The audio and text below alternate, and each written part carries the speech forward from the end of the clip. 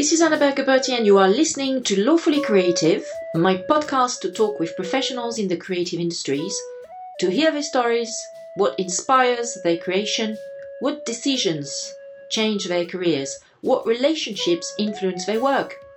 Today's episode is brought to you by Crefovi, our London and Paris-based law firm focused on advising the creative industries. Subscribe to our podcast Lawfully Creative or catch up with our original shows on iTunes, Stitcher, Google Play, SoundCloud, TuneIn and Overcast. Please do leave a review and rating about our podcast to encourage others to discover our curated content. Thanks! On the 29th of May, I had the pleasure of sitting down with Charlotte Seddon, who is the head designer at Globe Trotter, the luxury luggage company, as well as with Momiji Matsuura, who is the PR manager of Globe Trotter. I've been a long-standing customer of Globe Trotter and have a few suitcases made by them that every 2 or 3 years I have to send back for repairs. In the new shop that they have in Albemarle Street in London, in Mayfair, I have become even more in awe at the beautiful pieces of luggage and the craftsmanship put into making those really, really superb suitcases and bags and little boxes and beauty cases. I actually have my eye on a really ravishing beauty case, which would be a perfect fit with my my 2 other suitcases that I bought from Globetrotter a few years ago. So, because I'm a customer and also because I'm so interested in that brand and in the Globetrotter products, I suggested to interview Charlotte as well as Momiji at the factory based in Broxbourne. Well, thank you so much, Momiji and Charlotte. The discovery of your factory, it was amazing. It's a bit like discovering the Charlie Wonka's chocolate factory. Yeah. Shall we get cracking? Yeah. Is that okay? Yeah. Good. I saw, Charlotte, that you studied at London College of Fashion. Yes, I did. Yeah. And that you selected the major perhaps of the expertise in cordwainers accessories. Yes. Would you please explain to us what you did when you were at London College of Fashion and why this specialty in cordwainers accessories? So cordwainers has been going for years, and it's a really prestigious college that specialises in leatherwork, so saddlery, footwear and accessories. Before I joined London College of Fashion bought the cordwainers name and carried on the course. So when I studied there, my degree course was called Fashion Accessories, but it was run in very much the same way as cordwainers, so it's really heavily focused on craftsmanship, working with leather. The course was very hands-on, so although it was a design course and I had to design my product, I also had to make the product as well. While you were there? While I was there, yeah. So every single project that I worked on, I'd basically design and then I'd make the product, and it was always with leather. So, and yeah. Why did this passion?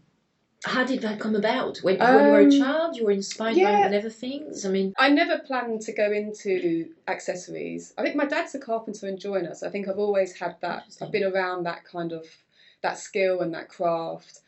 And when I left school, I did want to go into fashion or dressmaking or do something creative. So I did a BTEC in fashion and clothing. What does it mean, BTEC? A BTEC, it's a course that you do before a degree. So it's what you do after your A-levels, between your A-levels and your degree course. So it's a 2-year BTEC in fashion and clothing. I also looked at photography and I did some dressmaking classes as well. So I did want to go more into clothing. But while I was at college, I actually found a very small part-time job working for a leather maker called Melissa Simpson. And that's on your LinkedIn profile. Yes. So I worked with her on my days off when I was at college, and it was in a very small studio, just making leather products, so accessories such as bags and small wallets and belts. So while I was working with her, I was just introduced to that to leatherwork. And I just started to feel that deep down that was what I was kind of enjoying more. And I think working with leather, it just felt more me.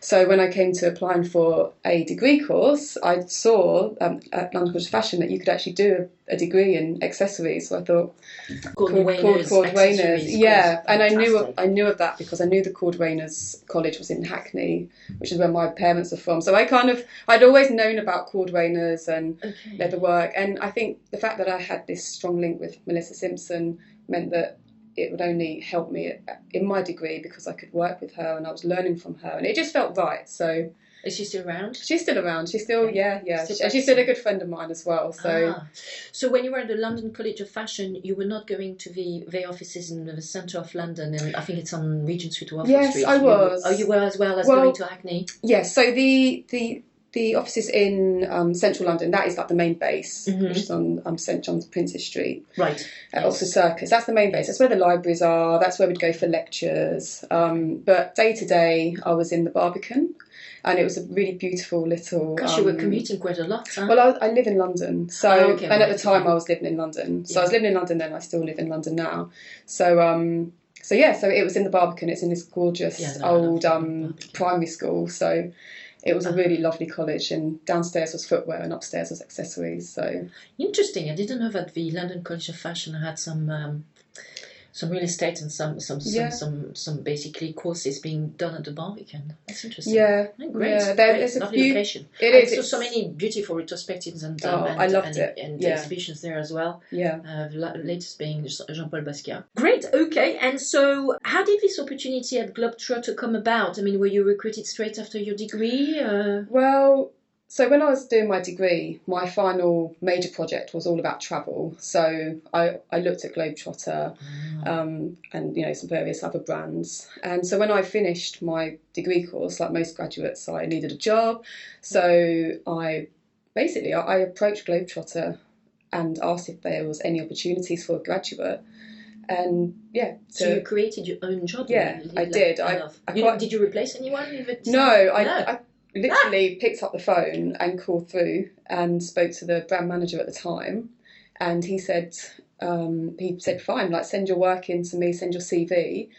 And then he replied saying that, as it happens, we are actually talking about employing somebody as an in-house designer, and I feel that your work is actually amazing, quite what we want. So to cut a long story short, I got the job, and it just so happened that the job was actually based in Hoddesdon, which is my hometown, where I grew up. Right. So it kind of all the stars were aligned for me, it felt. And it was, that's how it happened. Well done. Yeah, so looking... Because in March 2009, I mean, that was just after the recession. The UK was really in a I remember. My friends were all, The market was not great, even for luxury goods. Lots of people, with the Chinese as well, with the fight against corruption, they also started to really slow down and rein in terms of buying some luxury products. So I remember... I was working as a banking corporate lawyer at the time, and 2008 is where the Bear Stearns fund started to collapse. Everything, it was pretty dire. You did very, very well, and so it's been like your sole and only job for the last. I feel very much part of the family. It's. Well, I remember that recession, and I did feel incredibly lucky. Because probably a lot of your mates from London College of Fashion stayed. They were perhaps not as successful as you were. Exactly. Yeah, I know one of my friends. She went to work for a major high street brand actually, and I think because of the recession, her job went sideways. And I remember a lot of that. And some of my friends didn't from my course didn't get jobs. And so at the time, Momiji explained that the brand was bought around 20 years ago by this Japanese gentleman. I'm sorry, I forgot his name. Yes, it was Chiyasu Takubo. He has he also owns a company called BLBG, which is British luxury brand group. So he set that up, and also is the owner of Globe Trotter, where he was very much introducing British brands to a Japanese customer. Oh, okay. So that's how it sort of evolved. Well, he seems to be a pretty flexible and open-minded guy, because here is Charlotte, freshly graduated from SEF, who basically applies and he works out. Is he's great. Is that customary in Japanese companies, that people are so open-minded? They're ready to actually create a position for someone who seems to be talented, or is it usually a bit more rigid?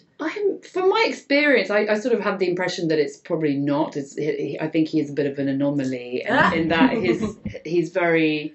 He's sort of a raw diamond, ready to be cut in Charlotte. But he's very creative himself, isn't he? Yeah. So really? He is. How? He used to actually be a journalist, so he came from that sort of background and really enjoys writing, as well as sort of being involved in a lot of the marketing of the brand. Oh, I was about to say, that's good for your blogging pages. Yeah. He's a good writer. Yeah, absolutely. Fantastic. And so how did you evolve from being a junior designer, Charlotte, at Globe Trotter, who basically created a job position, which is just amazing in the middle of the worst recession since probably, I think we can say, the Second World War, or exactly. How did you evolve from being the junior starting designer to basically the head of creative head of design at Globe Trotter? What was the process in terms of understanding, the ropes in the company, and then bringing on your own ideas, creativity? Well, I feel like myself and Globetrotter, we've both grown together in a way. Yes. So when I joined, Globetrotter only produced suitcases. They didn't make leather bags, and so that was completely new. So when I joined, that was kind of my job, was to help for the brand to launch leather goods. So I feel like we've kind of grown together, and over the time we've I've helped the brand develop our own in-house leather goods line. So it's been a kind of natural progression, I suppose.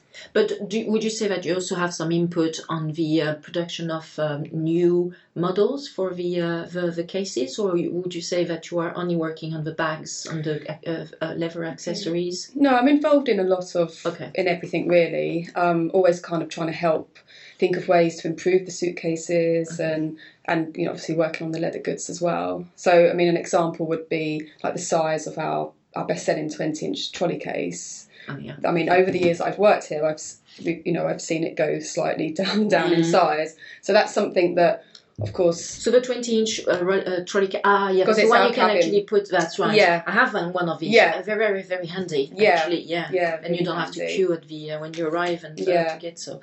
And so, what happened with that? Sorry, they evolved in size. Because of the new regulations, right? Because the regulations always changing. Okay. The size is always getting smaller, and that's our biggest size to carry on.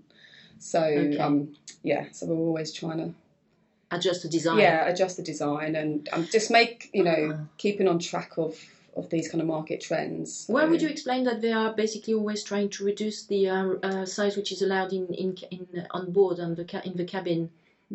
Is there a good question, actually? Is the size of planes shrinking, or?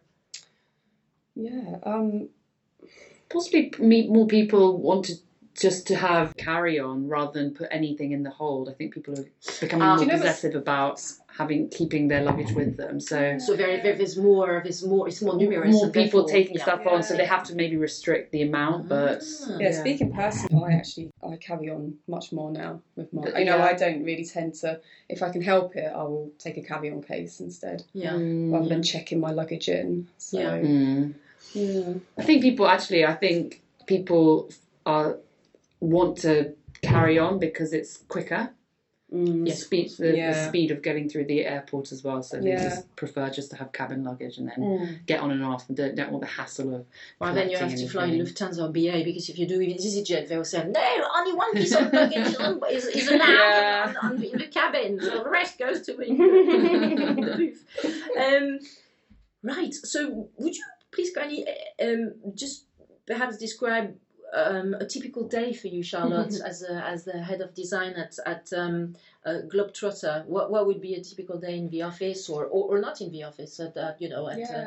at the in the factory or at the shop for you? What would that entail? Well, I guess every day is different, really. Like there isn't really a typical day because we're always working on special projects and collaborations with other brands. But of course, I'm always working on our in-house leather goods line as well. So I guess I'm based here in the office and the factory. So I don't know, a typical day, I guess it's liaising with the factory a lot, working with the sample makers, obviously designing the product. So how would that work? Would they approach you and they would say, okay, so using that material, like, would they give you some constructive feedback? Yeah, on absolutely. How to... I mean, I'll obviously design the product, and I use Illustrator, which is a computer-based design program. What, from Mac? From a Mac, yeah. So I'll create a specification for, for example, for a bag, I'll do a specification, and that gets handed over to the factory. Okay. And then the sample makers will first of all make a prototype, and then I'll work with them on like correcting it, and then we'll go into like a leather sample. But I'm very fortunate that I have the factory just outside my door. Yeah, exactly. That's good. It's constructive feedback. It's very unique, and I'm very lucky to have that because I've got constant communication with them, and it's a really nice system to have. And I saw you had a very swanky, very large Mac on your desk when Momiji and I came to say hello. Yeah. Is that really important? Because I also work on Mac, and I noticed that, and our law firm specializes in advising the creative industry. So I noticed that, unlike when I was a banking and finance lawyer in the city of London, for 10 years, where we all had PCs. A lot of creatives do prefer Mac, and one of the reasons being because the design and also the quality of the screens is amazing. Yeah. Would you prefer? I've only ever used Mac. Yeah. I've never used a PC. Whenever I do, I'm like, Right. I've only ever used. It does make a Mac. massive difference. Yeah. It's have an iPhone. It's all kind of Illustrator. Yeah. Which is from the Adobe Suite then? It is, yeah. So Illustrator, a little bit of Photoshop as well I might use if I'm doing a mood board or something like that. But, for marketing, but basically everything pretty much is on Illustrator. So okay, that's good to know. That's good to know. Great. So you've got this constructive feedback coming from your guys in the factory. Yeah.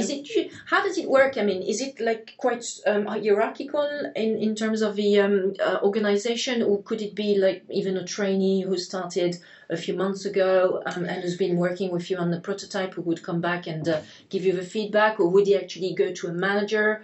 How does it work? Well, whenever I produce a specification, we have a meeting with our sample makers, and they're all trained leather goods makers, so they're very skilled at what they're doing here. They work here. Okay. Yeah, they all work here in house. Okay. Yeah, so there's maybe like 4 or 5 of them. So they do work on the production line, but they're quite external from that when it comes to sample making. So we'll have a meeting, and we'll go through the spec, and we'll make sure that both of us are all clear on exactly what we're doing. Any questions on the design, they'll ask me, and I'll ask them if there's, I might need their feedback on some design from like a manufacturing point of view. Yeah.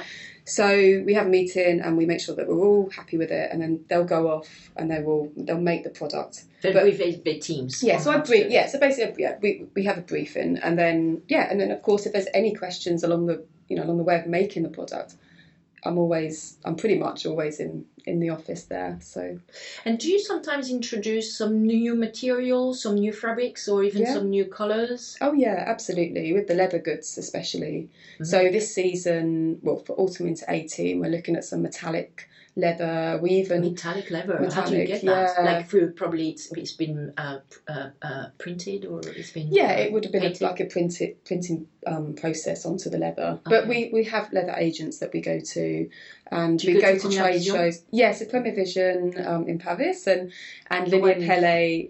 The one in February, I suppose, is the most important of the year. Yes, so we go to Sometimes we alternate between the two. It kind of depends on. The other one is in Italy. It's in Milan. Yeah, it's called Ligne Pelle. When is that?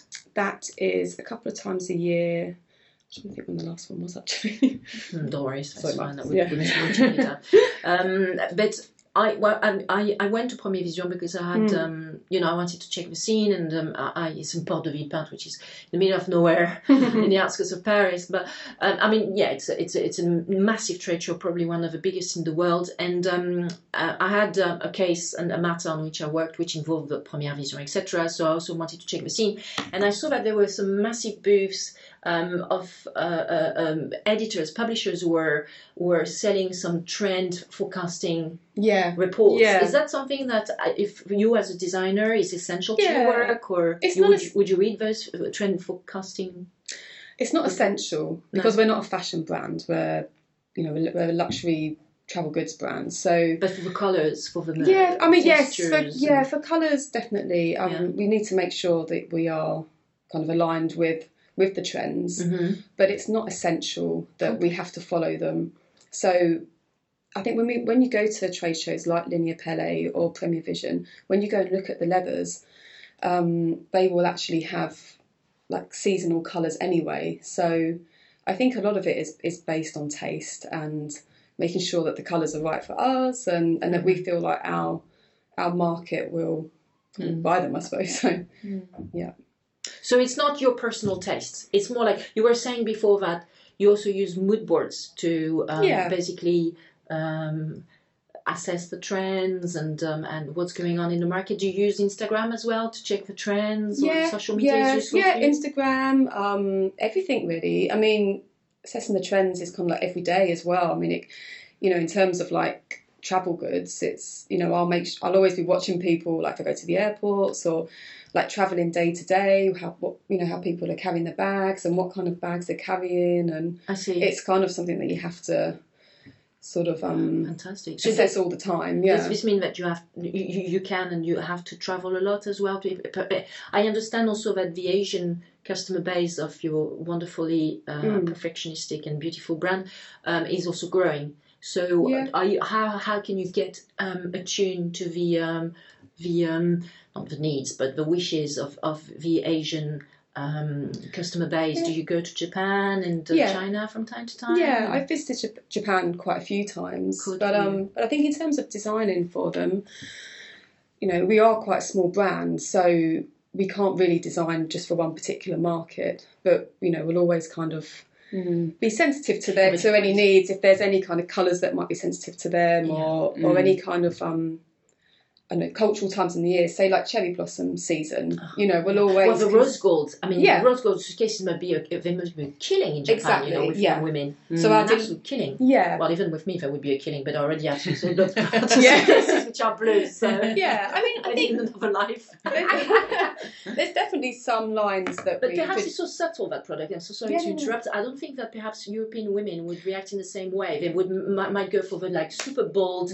fuchsia pink, which for me is like perhaps a bit too much. Well, you see, or like an American from Los Angeles, you would probably go for that. The rose, gold rose would probably be more subtle and for Asian taste. Or that's exactly what I was going to say, actually. Unbelievable. Yeah. Is that right? Well, like the deluxe range, it's a much bigger seller in Japan than what it is here. So I think our flagship store here sells a lot more of like black, navy, conservative colours. Yes, that I can, especially if you've got some male clients. Yes, I'm not dealing with a fuchsia pink Globe Trotter suitcase. But you're right. I mean, there are some sort of very pop colours that we had an orange case that was extremely popular over here, but it wasn't quite so popular over in Asia. But it's a sort of big. There's so much flexibility to the product that it's great because you can test it out with rose gold or turquoise or silver or metallic, but it's always quite fun, isn't it? Just to see the reaction. Turquoise and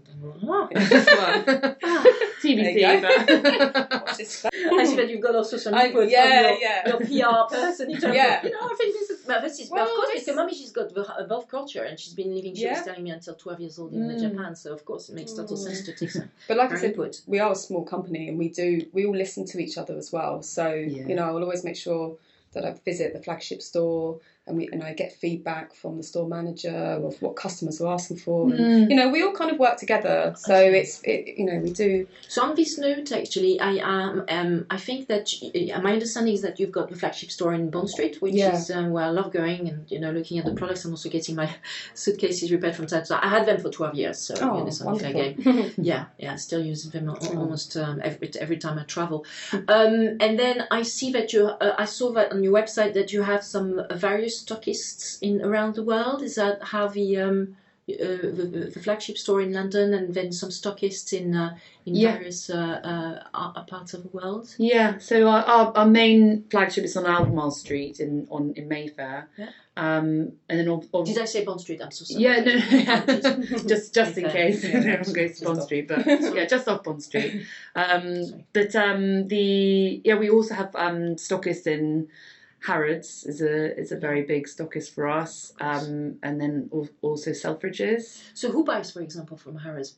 Middle East people mostly? Yes, I guess there are a lot of customers from the Middle East. But I mean they're sort of a mixture of clientele. I think that the customer, the Harrods department store draws in. Okay. But then also, yes, I guess we also are stocked in the US and Italy. Barney's I saw in the US, like the big department stores. I heard that a lot of my clients in the fashion sector don't really like working with the likes of Barney's and Saks, because they all work on a consignment basis, and they pay, within 6 months, and only if you actually replenish the stock that they have. Right. So it just becomes a vicious circle where if you don't replenish the stock, they won't pay you, and and you have to keep on doing business with them, where the terms are like they pay you at 6 months. Is that as a much stronger brand than the fashion brands that I meet at Hanoi, at the Man Trade Show in Paris, etc. Can you impose your terms on big US department stores like that, or is it still pretty challenging from a working capital standpoint? I mean, I think from our size and the business size that we are at, it's again, it will be very difficult for us to approach, I think, some of the stockists in the US like in that way. Okay. I don't think that we have any sort of say in the way in which that they promote, so that you would accept to actually put your wares, your suitcases and your bags on consignment, and only get paid for the stock when the end customer buys the product, or would you actually ask the Barney's of this world to actually put a firm order where they have to pay when they get the stock in, anyway, don't worry, but it's a big problem for brands, because it's great to be in a Barney's for prestige, but you don't make. I mean, a lot of my customers in the fashion sector, they don't really make a lot of money out of that, because they get paid only if it's been sold, the product, and at 6 months, within 6 months. So we have our wholesale manager who sort of deals with the stockists in the US. So you don't have an external agent or distributor. You've got in-house the wholesale manager. Yeah, very good. Everything is done in-house. Yeah, right. But one of the reasons why we are quite keen to market to the US is really because a lot of the sales online are coming through from the US. So in order to have some presence there, and so that to direct some of the customers who are interested in the brand. And so how does that work? So they go into the where are you? You are at Barney's, you are... I think we're also in Bloomingdale's. Okay. There's another stockist called Betty Hemmings as well. Okay. Mostly New York and perhaps Los Angeles? Yeah, I think one in Venice Beach in California, and then also, I mean, mainly in New York. Right, yeah. Well, I would. I'm so surprised. It's exactly the style for New Yorkers, especially women. Like the what was it? The Sex and the City and stuff. So. What would a US customer do? They would go to a Bloomingdale's or Barney's, look at your suitcases there, and then you're like, but I prefer to have this particular color, so I'm going to order it online. Would they go on directly on your online shop, or would they go to the Net-a-Porter and? I think a lot of inquiries do come to the website. So either they would find what they want on our website and make a purchase, or they would get in touch with the store team at the at the flagship in London, and then they would ask what they have a certain colour, or sometimes that leads to a bespoke order. So that's another service that we offer in this flagship, where you can customise the colour of your boards, or the leather straps, or the corners, to building something completely new. That's fantastic, because even the customer is involved in the creative process. And can be guided as well, because of course you don't want to select colours which are going to be dreadful together. So you can absolutely, I mean, last year my parents gave me as a present for Christmas the creation of a perfume in grass, which is very close to Nice, and which is like the world's capital for creating perfumes. For example, Chanel created a Parfum numéro 5, number 5 there. And I was like, okay, well, why not? So I took my 125cc, which is like a little motorbike, and I went there, and expecting nothing really. It was amazing to create your perfume. As a customer, you really feel empowered, and it's so creative, So I can understand. Well, I can't really afford, to be fairly honest, some custom-made Globe Trotter suitcases at this point in my life. But I think that for a customer who really wants to have control over the whole process and have something that is really to his or her taste, that's customization. It's fantastic. I think it makes you also love the product more, because you are involved in the creative process. And I think a lot of people who get their suitcases made with us, they're extremely proud of their luggage. So absolutely. Charlotte, would you mentor someone who is putting a custom order for like perhaps 3 or 4 pieces? Would you, in terms of selection of colours and materials, would you give them some constructive feedback as to whether it's going to look nice or not? Or would you even maybe with Illustrator make some sort of I could definitely illustration? I'd definitely love to assist customers on that. But has it happened already? It hasn't. It does always go through our flagship store, and they deal with the retail staff. Who will have impeccable taste anyway. So fair enough. Okay, so it would be more the salespeople who would give perhaps just feeding in for you some feedback. That's very interesting. Wow, this is like a proper luxury experience. I'm sure you've seen quite a few weird and wonderful creations actually. Well, we have our repair service here, so you're always seeing cases come in that are like covered in stickers that are I would God never knows how many years old. I would never put some stickers on mine. I love them too much. I would never do that. They look great though, they really do, and they look like they've told quite a few. I saw this collaboration you did with this lady who used to be a stewardess for British Airways, and you actually went to the Favish, you went to this museum somewhere. The BA museum is where we found the case basically. And which was full of stickers, and then you it was incredible. That was such an amazing story. That's my favourite project actually to work on. Because it was just so real and so true. I think lots of brands kind of create that kind of story, and for us it kind of just landed on us, and Hilary Favish, we tracked Hilary Favish down, and now she's I think she's 81 now actually. So she was important. She did, and she's quite a good friend of the brand, and she's a like real the Globe Trotter family, isn't she? She's our mascot. I saw it. You also gave her some suitcases as well to thank her. So. Oh God, yeah. And then the family said you can't use those suitcases. They're too beautiful. That's the whole purpose. You need to use them. I know. Lots of our customers say that. Well. I know. What's the point of buying some suitcases that you're not using? I don't see it. Seriously, lots of people do say that, and friends say that as well, especially like our Safari Ivory case. But I mean, I own a Safari Ivory, and it's completely. I don't know. I love it. I love the So way what would they do with it? They would just use it as storage? No, I think some customers do actually buy cake. Well, I also heard in Japan that people buy them as objet, just to have in their house. Yeah. Really? Yeah. So they never use them for transport. They just as a just like almost an artwork, as an aesthetic thing to have it as sort of as an interior item. There was one story where a lady came in and she bought an entire stack that was on display and bought it there and then. She said that she's going to put it back into her house and it's just going to stay there like a little pyramid. Was that in Japan? In Japan, yes, yeah. Wow, lady of means. Yeah. Coming back to actually the story with the perfume that I created ad hoc, really, because I've never done that in my life. When 2 years ago, when I was in Grasse, the lady actually almost jumped on me at the end of a session because she wanted to have a formula.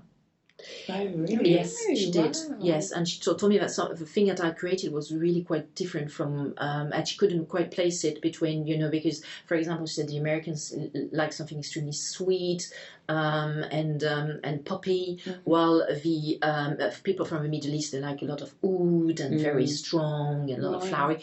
Anyway, and so she actually jumped on the formula. And why I'm drawing this comparison is I'd like to know, Charlotte, whether sometimes through this customization process, you've got customers who've got such absolutely exquisite taste and ideas that you actually, you use it as also a creative source of research for your own new products. Yeah. I mean, I haven't yet that hasn't happened yet, but I think. Not that I have some exquisite taste in perfume. Sorry, that sounded a bit lofty. But you know what I mean? Like, can you use that to inspire yourself? To be honest, I've never actually seen a suitcase go through the factory that doesn't, that's the opposite, that looks awful. They always, I think the colours that we offer as well, nothing really goes badly together anyway. Okay. I mean, we've got some suitcases in our on display in store, which sort of illustrate the bespoke look. So each corner's a different colour,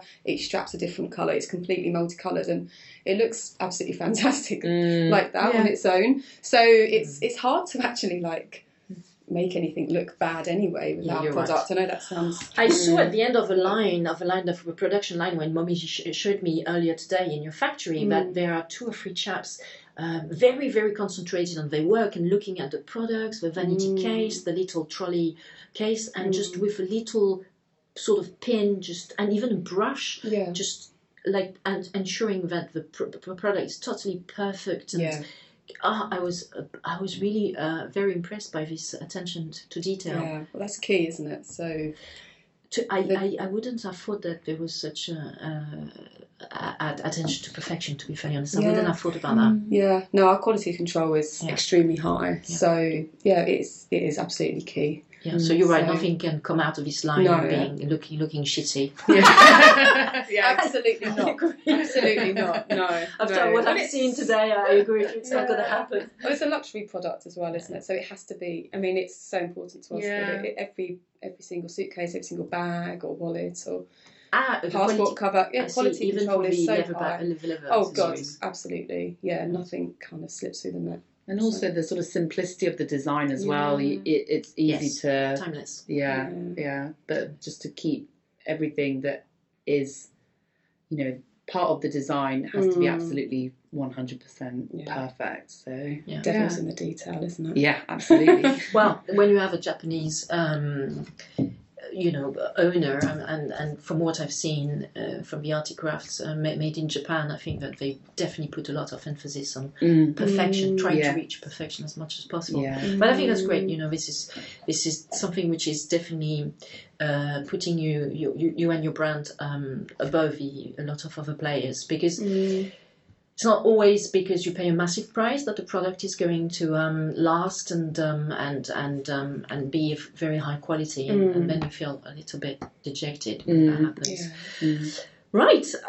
I am an aficionado, as we say in French, of Dover Street Market, so you'll often see me there in Mayfair, and I noticed that there was a collaboration with Comme des Garçons that you did, which for the little dots, if I remember well. Yeah. I also saw on your website that you've done some further collaborations with Wallpaper, Erdem, yes. And Erdem, and Asprey as well. Yes. So how does that come about? Do they approach you? Do you approach them? Yeah, in the past, from my understanding, other brands have always approached us.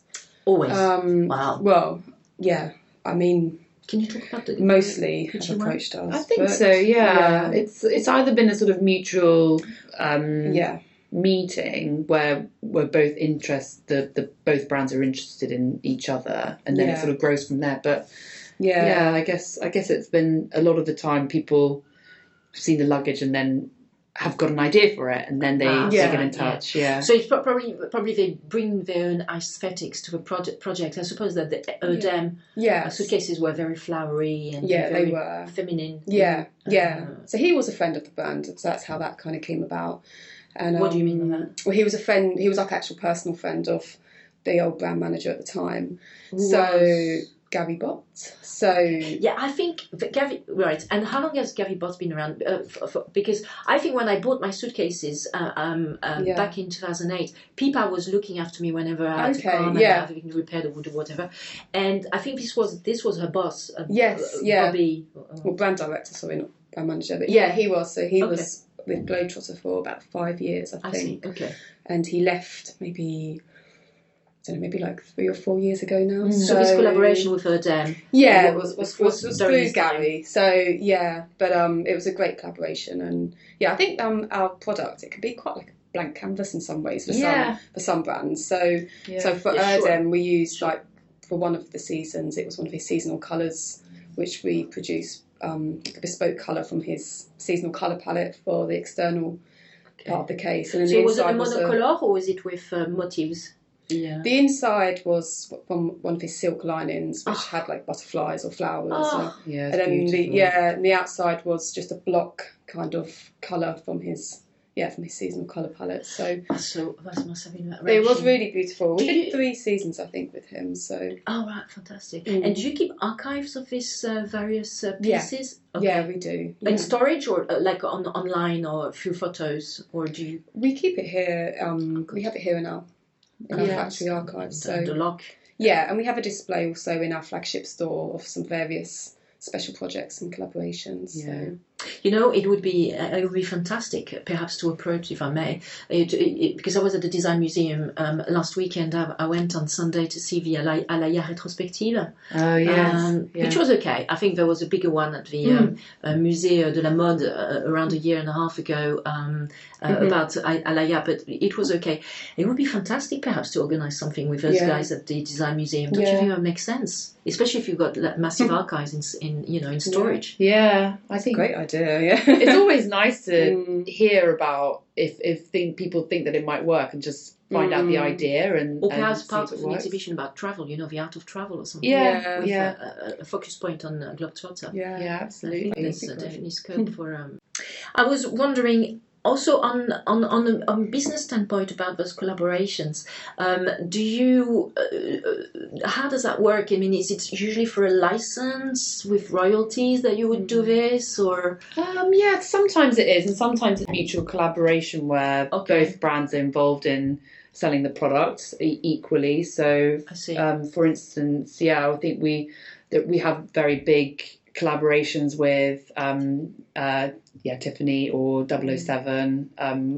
That's a very big what's collaboration. Oh, sorry, James Bond. James Bond. Yes. So that would be for a license agreement with some royalties, and also probably purchase of stock and everything. Yeah, fantastic. Exactly. And so and you would be able to store this on your website, like as no. You told me the Momiji that the Tiffany one is exclusive to the Tiffany. Yes, so that online retail. Yeah, there are lots of channels and completely stores. Completely depends on the type of contract that we enter into with the other brand, but.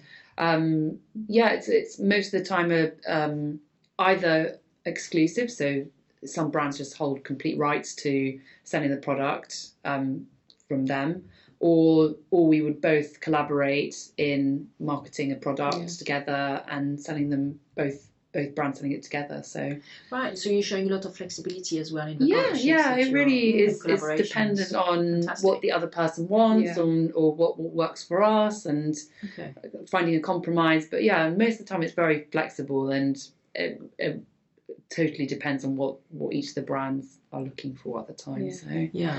Amazing. And for you, I suppose it raises your profile and perhaps also reaches the customer base of the Tiffany of its world. Absolutely, It's just interesting too, just to have it's just interesting to be able to present a new product that could be different, and there is a very big appetite for limited editions, especially in Japan. So we have a lot of collectors. Not only in Japan. globally. But we just have lots of people wanting if they know that it's a limited edition of 100 or 120 or 200, they want to have part of the piece of that jigsaw puzzle for their luggage collection. And it would sell like hotcakes. Yeah, which is great. You mentioned as well that you did a collaboration, Charlotte, with Gucci, I believe. Is that something you may be able to talk about? When we went into your office, we saw this Gucci bag. Yeah, so that will be launched for 2018.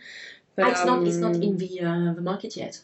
No, not yet. Because you told me that it was shown at the February show, which probably is for winter.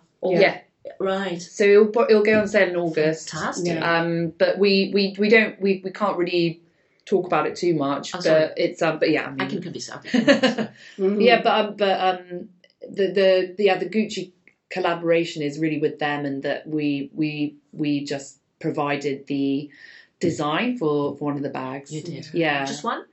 I think there are there's a few different designs. Yeah, about a dozen or so, I think. So wow, that's much more than one bag. But it really does depend. It's completely up to them what they decide to put into the very last selection of the collection. Oh, it's like a pick and choose. I think select everything. Yeah. Wow. Yeah. Wow, fantastic. And so they will do the pick and choose thing, and then you would go through the prototypes, and then you will go into production. Yeah. Wow, Just that's what so you cool. saw. Yeah. Would that be exclusively, if it's something you can mention, would that be exclusively for their shops or just for their shops? Yeah. Okay. A bit like a Tiffany deal. Yeah, exactly. That is going to give you such wide, such exposure to the Gucci, because Gucci is one of the coolest brands. I mean, Balenciaga is even performing better than Gucci in the Kering group, but after Balenciaga we've got Gucci and Yves Saint Laurent. Saint Laurent, and so it's so trendy. It's fantastic. Yeah. You're going to be all over the world with your limited edition of Gucci. It's fantastic. Yeah. You told me that inside there would be the word Globe Trotter, the brand trademark would be inside. So people will also be able to. Yeah, that's good. That's good marketing. Yeah. And business deal. Well done. We've got a very good brand partnerships director who is who's very on the ball with that. You have a brand partnership director. Yeah. Like doing exclusively sort of things. Yeah. So everything from stockist, wholesale to brand collaborations. We have a very good director there who supports us. So, yeah. Awesome. Yeah. It's paying off, sure. Absolutely. Yeah.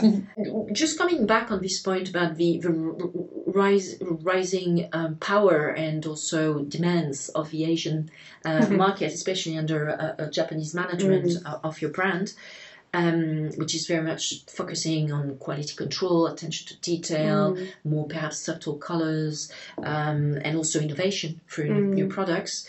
How would you say that the strategy and the planning from a design and marketing standpoint are evolving under this Japanese management, and also in view of the rising wishes of your Chinese and Japanese customers, and also I can't remember how you call them, but the people who come from Malaysia, Philippines, perhaps not the Philippines, but Malaysia, South Korea, etc., etc. How are you adjusting to the needs of this? I mean, do they represent a big portion, firstly, of your customer base, or it's within? It's just perhaps the same thing than Europeans or Americans or people from Middle East. Is it the same percentage of? I think sales? We're obviously aware that there's a huge customer base in Japan.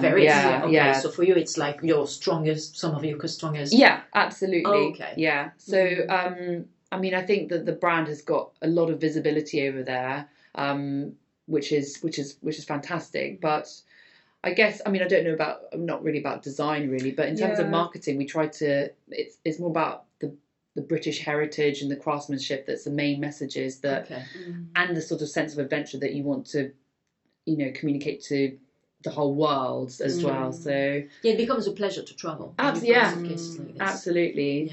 So I've got my eyes on the new model, the vanity case. Oh yeah. Gosh, that one I don't know. To put all your beauty products and your jewelry. It's very, very handy, the vanity case. Yeah, I've got one. So of course, I'm the designer of a brand. Feel free. But so how did this come about? Was that, for example, that vanity case, was that a demand from your Asian clientele, or just generally, or that was actually designed before I joined the company, actually. So it was kind of So when I joined, there was quite a much smaller range of suitcases, but that was one of them. Okay. But since I've been here, we have been, updating it, in very subtle ways. So making it more feminine, more easier to use, and. Yeah, but a lot of your designs sometimes come from inspiration from an old army catalogue where it was one of the very original sort of, I guess it was like a sort of Argos. Yeah. It was a travelling catalogue which people could buy products from, and Globe Trotter was listed in one of them, and so a lot of the luggage that's sold on there is really for steamliners. Going to the US. Really for ship travel. I saw this exhibition at the Victoria and Albert Museum about these steamliners going from and certain members of my family also moved to America for meeting in France. So I was like, oh gosh, so that's they were in third class, they were not in first class. But it was amazing to see that. Did you actually put some of your suitcases in that exhibition? No, we didn't. I think a lot of the luggage that was talked about were different brands in that exhibition, but we still see these designs that are travel cases. So they're big wardrobe cases that you sort of almost open up. Yeah. Wow. And you hang your suit, and there's little compartments, so there are drawers to put your shoes in, and shoe cases. So you're saying that back in in the 40s or the 50s, the Globe Trotter products were quite sort of commodity products. They were not luxury products at the time, were they? Yeah, they were sort of in the from. They were in the Argos catalogue. Well, not the Argos catalogue. But they were sort of common luggage pieces that everyone could use. And my grandmother, for instance, has got a Globe Trotter that she was given as a routine, I think. There you go. And so you've completely positioned it really, and not even premium. This is no longer a premium brand. This is like a proper luxury brand. So you've really repositioned the brand in the next 15 years. Yeah, I think that's what our CEO was just really keen to do. I think that's great niche. Yeah. This is where I personally see that this is where there's the most area of growth, really. Yeah. But just always keeping an eye on that, on the patterns, I guess, of the traveller needs, I guess, isn't it? So, like, as in, like, Charlotte was talking about redesigning the 20-inch trolley case in order to comply with airline regulations and trying to figure out what people who do enjoy travelling on trains, what sort of luggage they like. Do they prefer to keep them? Do they want to put it up on the hold on the top of the train, or sort of and every time you have to actually register some patents, did you say, on that, or perhaps some designs? Sometimes minor tweaks to existing designs in order to and so you register it as patent. Is that what you said? No, not a patent, just adjusting the design of the core collection in order to suit the passenger needs. The Japanese management has repositioned the brand towards much more luxury and attention to detail, etc. But in your day-to-day life, as a creative designer, I understand perhaps that it's you don't draw your inspiration only from what your Asian customers want. No, you're just much more free-flowing. And as Momiji said, the Britishness and the craftsmanship is super important to us. But also when I design it, I kind of design with an international kind of mind as well. So it's, as we say, in our USA is becoming more popular for us, and and of course our Asian market, but our own market as well. So I have to kind of be mindful of certain regions, but design internationally. So. Very good. How do you see Charlotte and Momiji Globe Trotter evolving in the future? Now that the luxury market is in full recovery mode all over the world, really, and and that Asian clients in particular are back to shopping en masse, in particular in Europe, with a duty-free shopping. So is that where they don't have to pay most of the VAT? What do you plan to do in the future? And how do you see things evolving? I think like collaborations, like such as Gucci and Tiffany that are launching this year, I think that's already going to open up a widespread range of new customers, and that's kind of a way I've seen in my time. I've seen the brand grow in that way. Yeah, it's through our collaborations and evolving in house as well, I suppose. Yeah, don't you think that some stores as well would be, some additional flagship stores would be a good idea? Yeah, I think it'd be really interesting to explore those sort of avenues. That I think would be obviously so exciting for the brand. And just experimenting and meeting new customers and seeing what they're, how growing the customers in the US, for example, more in Europe, and maybe, different areas of Asia would be a really exciting prospect, I think, for the brand. Yeah. Which areas in particular? I don't know. I mean, I think, for instance, I think Korea is a big market where there a lot of people, very fine South Koreans, very, and also I think they're very trend led. So if you can really tap into a very mainstream trend, you can really target a market there. But at the same time, something that's great about Globe Trotter is... You should do something with K-pop stars. Honestly. Yeah, I know. The rising popularity goes crazy. But I think one of the other things that people love about the brand is sometimes that it's only people who know about the brand know about it. There's a sort of a hiddenness about the brand, which is also very appealing to some people. Yeah, I mean, of course, you want to expand, you want to get more famous, etc. But you don't want to overexpand so that you end up in a Target or being copied in a Target. Fair enough. But I think there's still some room for that. Oh yeah. For expansion, absolutely, in a safe manner for your brand, without diluting its trademark, its reputation. We're nowhere near sort of that area there. But already, moving the flagship store from Burlington Arcades to Albemarle Street was, I think, a great step up, because that shop is, it's just like wow. Yeah, it's really wow, the wow effect. And there's Portsmouth also on the other side of the road, on the street, etc. So you are also very well surrounded. Yeah. But if I may, I suggest as constructive feedback, if I was a customer about to buy, say, a set of 3 or 4, and I'm based in the US, I wouldn't buy it online. I would want to actually see it. To see it and see the product, in the shop before I actually invest 10 grand into potentially into buying a set, and so. Yeah, absolutely, and I think it's really nice feedback for us to know that you enjoy going to the flagship, because I think even for a few repairs and stuff like that. That's how I discovered that vanity case. Yeah, exactly. But you get to, but it should be an experience where people, it's not, the purpose is not really to, not always to buy something there, obviously, but just to have an experience of what it's like to know that there's a repair service, to know that there's a new product launching, to know that all the retail staff are there to help you, no matter what your concern is or what your request is. So we also have the bespoke service there as well. So it's just, it's more...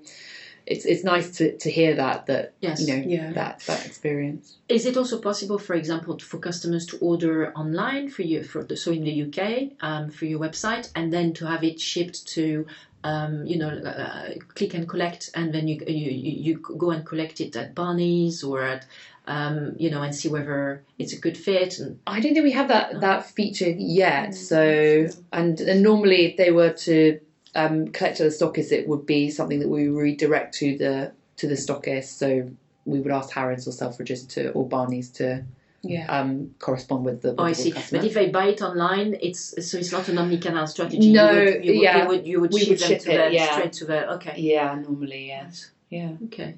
Great. Well. Last. I guarantee it's the last one. I was wondering, because you've got such a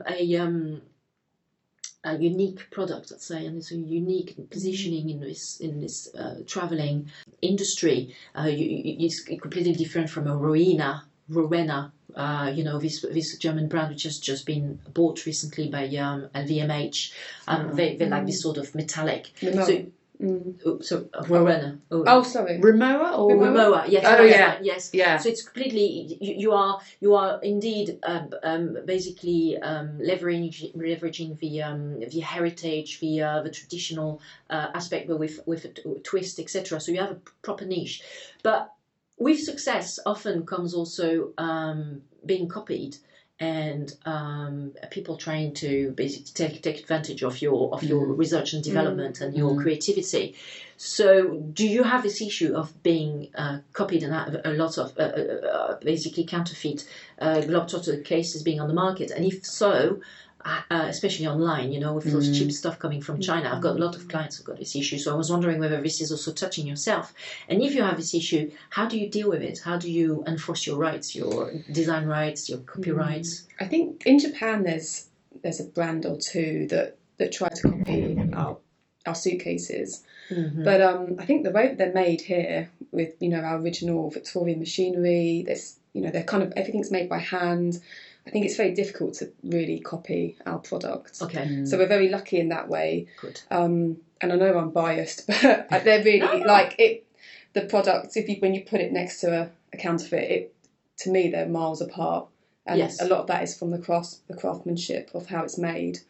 And the unique materials, the vulcanized fiberboard, and so. Well, okay. So what you are saying is that such an expertise in making those vulcanized fiberboard suitcases that is extremely difficult to replicate. Yeah, right. And the way it's made here, it's made in England. It's more of a know-how that protects you. It's like such a technically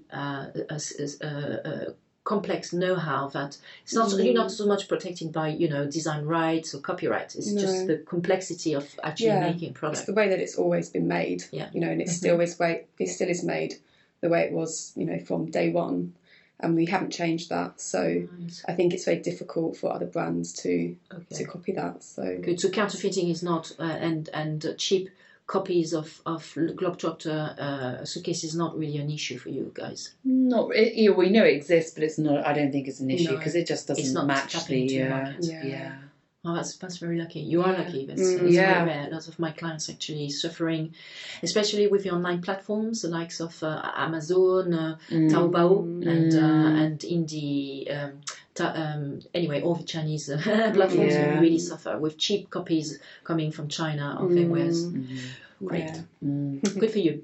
Well, I wish you every success, and please keep on being creative and making some funky and super traditional suitcases and leather accessories, ladies. Thank you. Oh, thank you. Thank you. I really mean it. Thank you for listening to our podcast, Lawfully Creative, produced by Crefovi Studios. Subscribe to our podcast or catch up with our original shows on iTunes, Stitcher, Google Play, SoundCloud, TuneIn, and Overcast. Please do leave a review and rating about our podcast, Lawfully Creative, to encourage others to discover our curated content. Thank you.